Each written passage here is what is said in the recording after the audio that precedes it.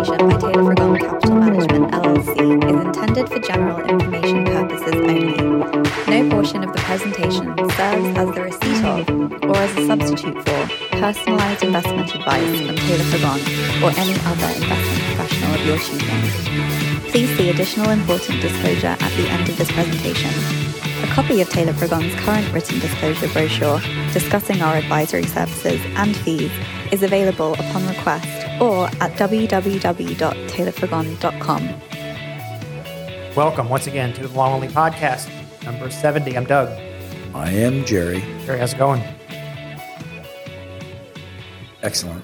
Is it? And getting better. All right. So, Gerry, we're going with headlines. New feature. Well, we've done it before. We have? Yeah. Okay, but we're going to make it a regular. Headline commentary. Headlines of the day. All right. Headlines. You realize this is far from evergreen content. Far from what? Evergreen content. Well, no, it's a comment. We will headline of the day and we'll comment on it. I know, but I'm saying it's not.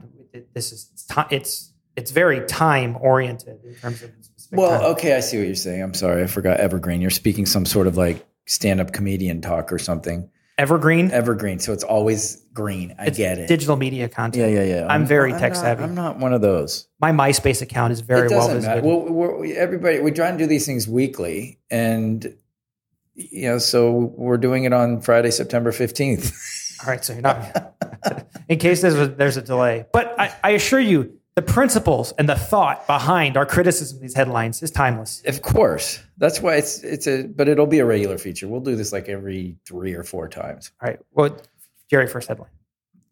Well, this is the elephant in the room today, and that is directly from virtually any major news outlet is Detroit automakers and the UAW spend a strike's first day in war of words. So the strike has happened. Okay. UAW. And thoughts? Where did I go to high school? Auto strike. Detroit. Exactly. Detroit Catholic Central. Very, very good. So I'm practically an expert. So you know the insanity of this. I have some things to say about it, but you go first since it was my headline. No, I want to hear what you have to say. No, I want to hear what you want to say. Well, all I have to say is unions in this day and age are kind of worthless. But anyway, go ahead. Okay. I was gonna say when weren't they? At least in the last 50 years. I mean, for sure, there was a time where they were definitely needed, and I get that, and all the child labor stuff and yada, yada, yada.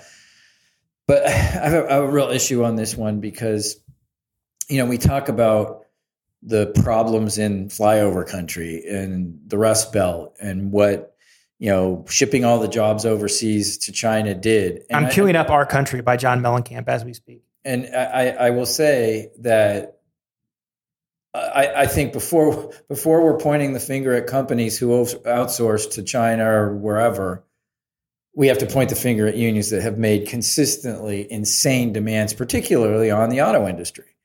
So what are these guys looking for? Something like 46% increase in wages over the next 5 years. And I think I had heard that maybe they lowered that in the last couple of days to 35%, where the companies were at something like 15. Now, granted, we're in an inflationary environment. Thank you, U.S. government, for spending insane amounts of money for really no good reason. So I get that, but it's not as if the United Auto Worker was suffering under the weight of having to absorb puny wages. I mean, I don't know what these guys are at right now, but it's an hourly wage basis. It's pretty darn rich.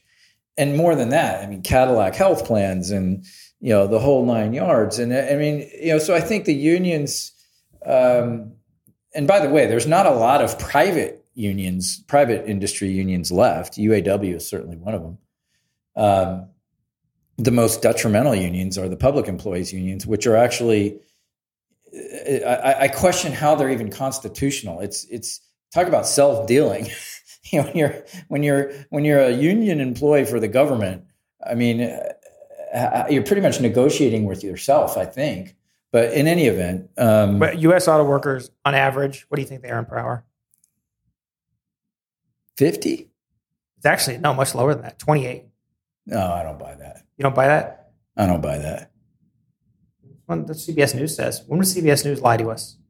Well, I don't think it's $28 an hour. I could be wrong. There's lots of ways. So, but there's all kinds of benefits that go along with that. I'd be curious to know if that's just like a cash wage, like cash payments, and not inclusive of benefits. Their benefits are pretty significant. How much do you think Ford CEO Jim Farley earned last year? Their stock hasn't done well, so I don't think it's a lot of options. Total comp. I don't know. 5 million? 21 million. 21 million. Okay. Shows how much. There's your problem. Shows how much I haven't owned Ford stock. I don't know the answer to that question. Look, CEO pay, should it be that high? How much of that was options? Does it say? I just looked at total compensation. Yeah. So if it was options though, and the stock hasn't been doing that well. Yeah, well, that's true. So, and it hasn't done that well. Yeah, that might be egregious, but nonetheless, it might be egregious. I don't know. I mean, what's it take to run Ford? I don't run Ford.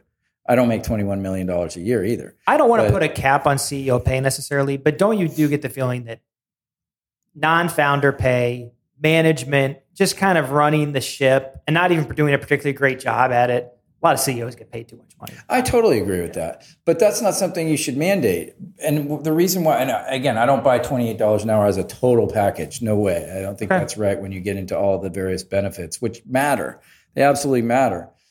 But neither here nor there, especially when you look at it in the context of what we've talked about with the time price theory and how much wages over the years have so far outpaced the cost in time it takes to buy what it is that you /need or even more so want in today's day. In today's day, does that make sense? In this day and age. So that's my point on that would be my thing about the UAW. And again, look, everybody's suffering under the weight of inflation right now, but putting into a longer term context, I think there's no doubt that the unions have to take a lot of the heat for why jobs were shipped overseas. Agreed. I think for demands that were egregious, not just in hourly wages, but in benefits and pay, outlandish packages of pensions and what have you.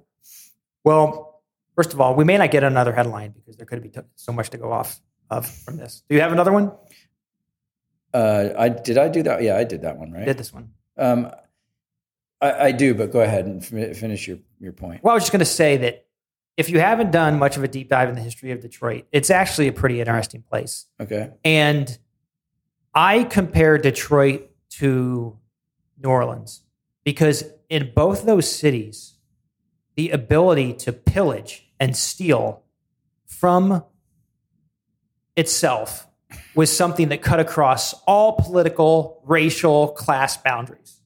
And that's how it was with the car industry. I remember hearing on it years ago when I would occasionally listen to NPR. I heard about an American automobile manufacturing experiment, joint experiment with General Motors and Toyota called NUMMI, NUMMI.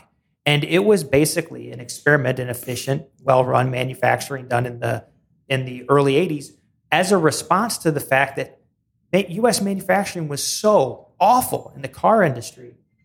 And and you could get anything in an American car factory, drugs, sex, anything you wanted. And actually, I just thought of this story. My dad had a secretary. This was after he moved down to Texas. My dad had a secretary who got a new car, Cadillac, spent a lot of money on it, had a rattle that they could not find the answer to, which is mysterious. She'd take it in. I mean, she must have took this thing in 12 times. Finally, I think they took either the bumper or one of the fenders off, found a beer can inside or beer bottle inside with a note that said, bet it took you a long time to find this. So that's the kind of shenanigans that go on in car factories. Yeah. And again, management put up with it. There was plenty of white collar people getting high off the hog then too. There was blame to go around. And I'm not giving management has allowed this to happen in many ways because they didn't push back hard enough.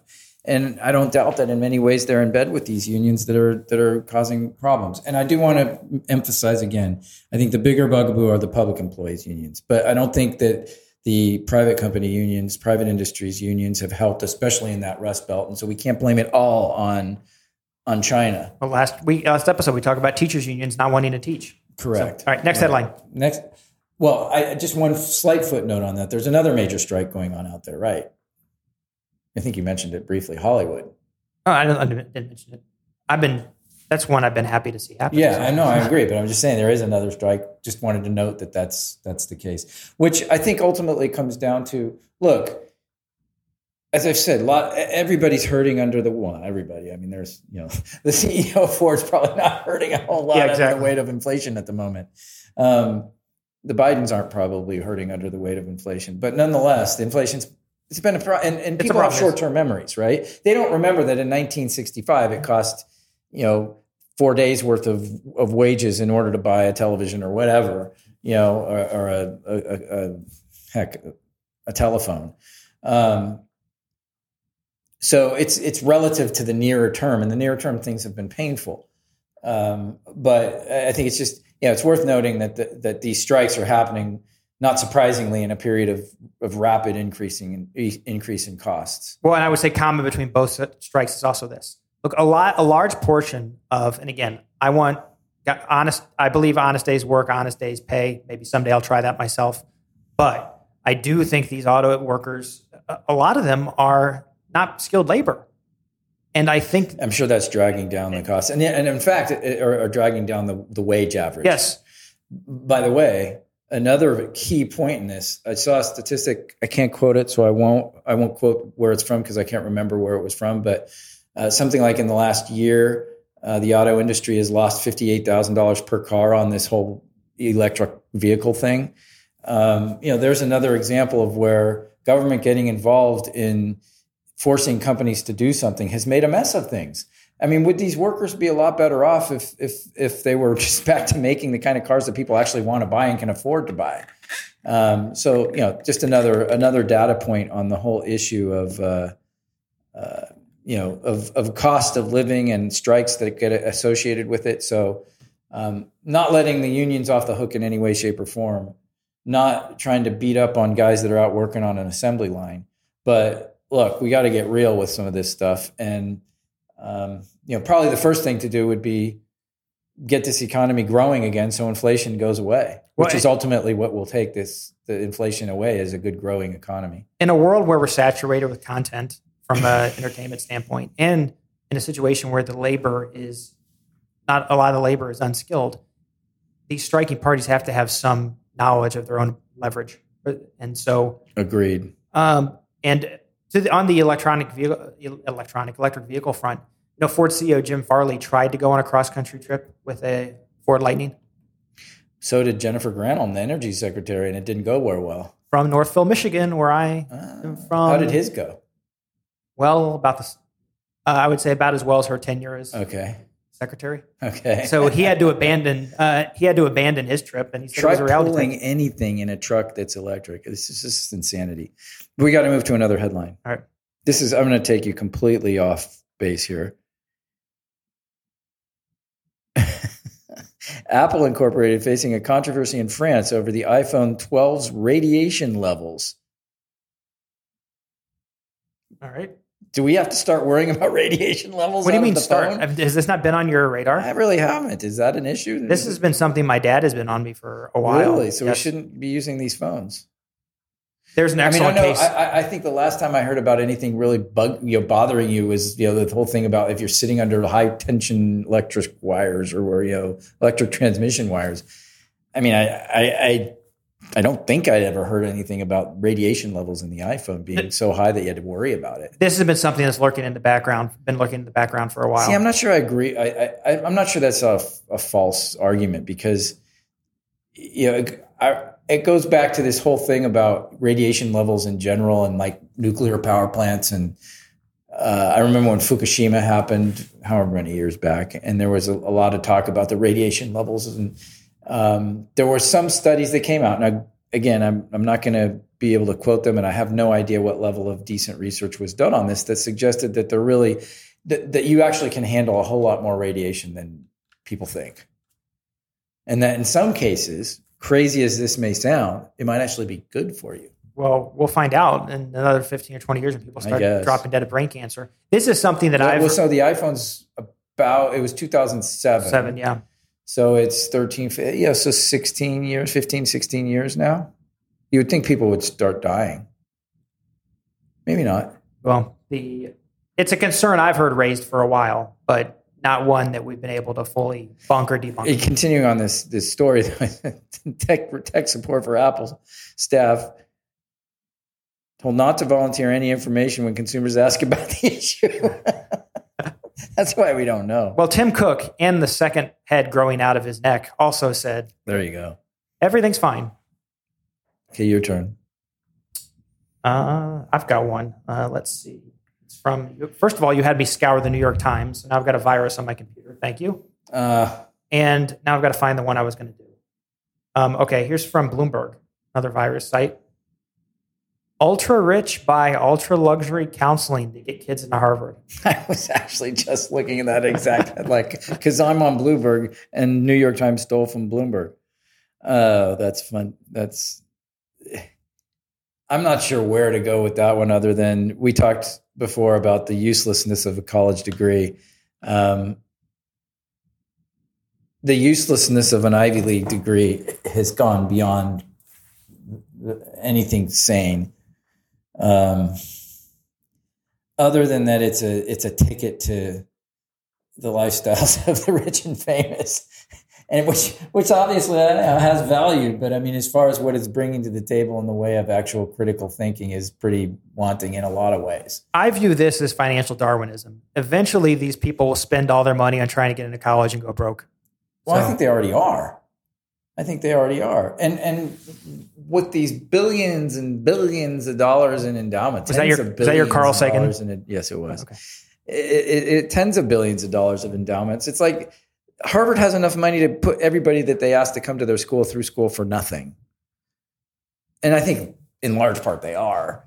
But you know who's a big watchdog against someone who's in the public sphere who's really, really annoyed by this college elitism and these ridiculously large endowments? It's kind of a pet issue of his. Is Malcolm Gladwell, the author, Think and Tipping Point. Yeah. He had a proposal that after the age of maybe 25, you should no longer be allowed to tell everyone where you went to college. Well, does it matter? It shouldn't. Well, it matters this time of year because it's football season. But college football's been completely diluted by this whole portal thing and everybody moving around like they're changing underwear. It's ridiculous. Tell you what, though, that may be true, but it's still pretty awesome when Texas beats Alabama in Tuscaloosa. It may have taken down Alabama. Well, next headline.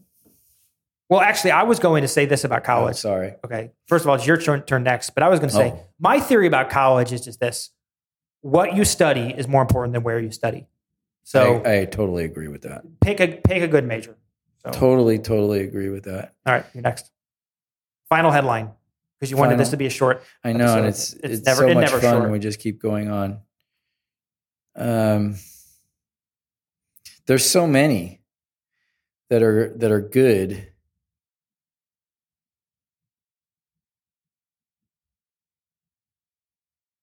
Okay. How about the Chicago mayor's big idea? Government-run grocery stores. All right. I'll read a little bit of this article. Amid skyrocketing crime rates and dire economic conditions, Chicago's south and west sides have seen a mass exodus of private grocery store chains and other businesses.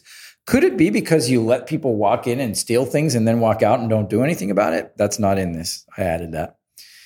This has left local residents in a tough situation. With many grappling with food insecurity and other issues, it is a sharp contrast to what these communities offered ages ago. And this, by the way, full disclosure, this is a right-wing red state website.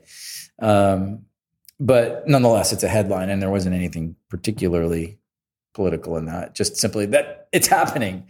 Chicago doesn't have a problem. Where do we go with this? Well, Chicago does not have a problem with food insecurity. They have a problem with insecurity. Period. Insecurity, period. Like massive murder. Well, I think I can predict the headline in 18 months. It's going to be theft skyrocket at government-run grocery stores. Here's the commentary specifically about the Chicago mayor, Brandon Johnson, who will explore the possibility of a city-owned grocery store, an idea long supported by activists to provide relief for neighborhoods without good shopping options, but that could run into stiff economic headwinds. But that could run into stiff economic heaven. Johnson announced a partnership with the Economic Security Project to explore the possibility of a city-owned grocery store. The first step will be able to perform a feasibility study, though the city did not provide a timeline. Food insecurity and lack of shopping options is a long-standing problem. Wow. Where do you begin? How many things are wrong before you get to the point that the solution is a city-run grocery store? Do you think there might be some other problems there before we get to this that we could have addressed before we'd ever get to this? You would think. You would think. I don't know. This was my headline, so it's your turn to speak up. That was we're at time for today. Okay. So well, on that happy note, on that extremely happy note, I think we've got to call it a day. So remember, go to iTunes, rate us. Our website, taylorforgone.com. Learn about our firm, our fund, and also Instagram, taylorforgone.invest. And email us at longonly@taylorforgone.com. Until next week, I'm Doug. I'm Gerry. Thanks for joining us on Long Only Podcast.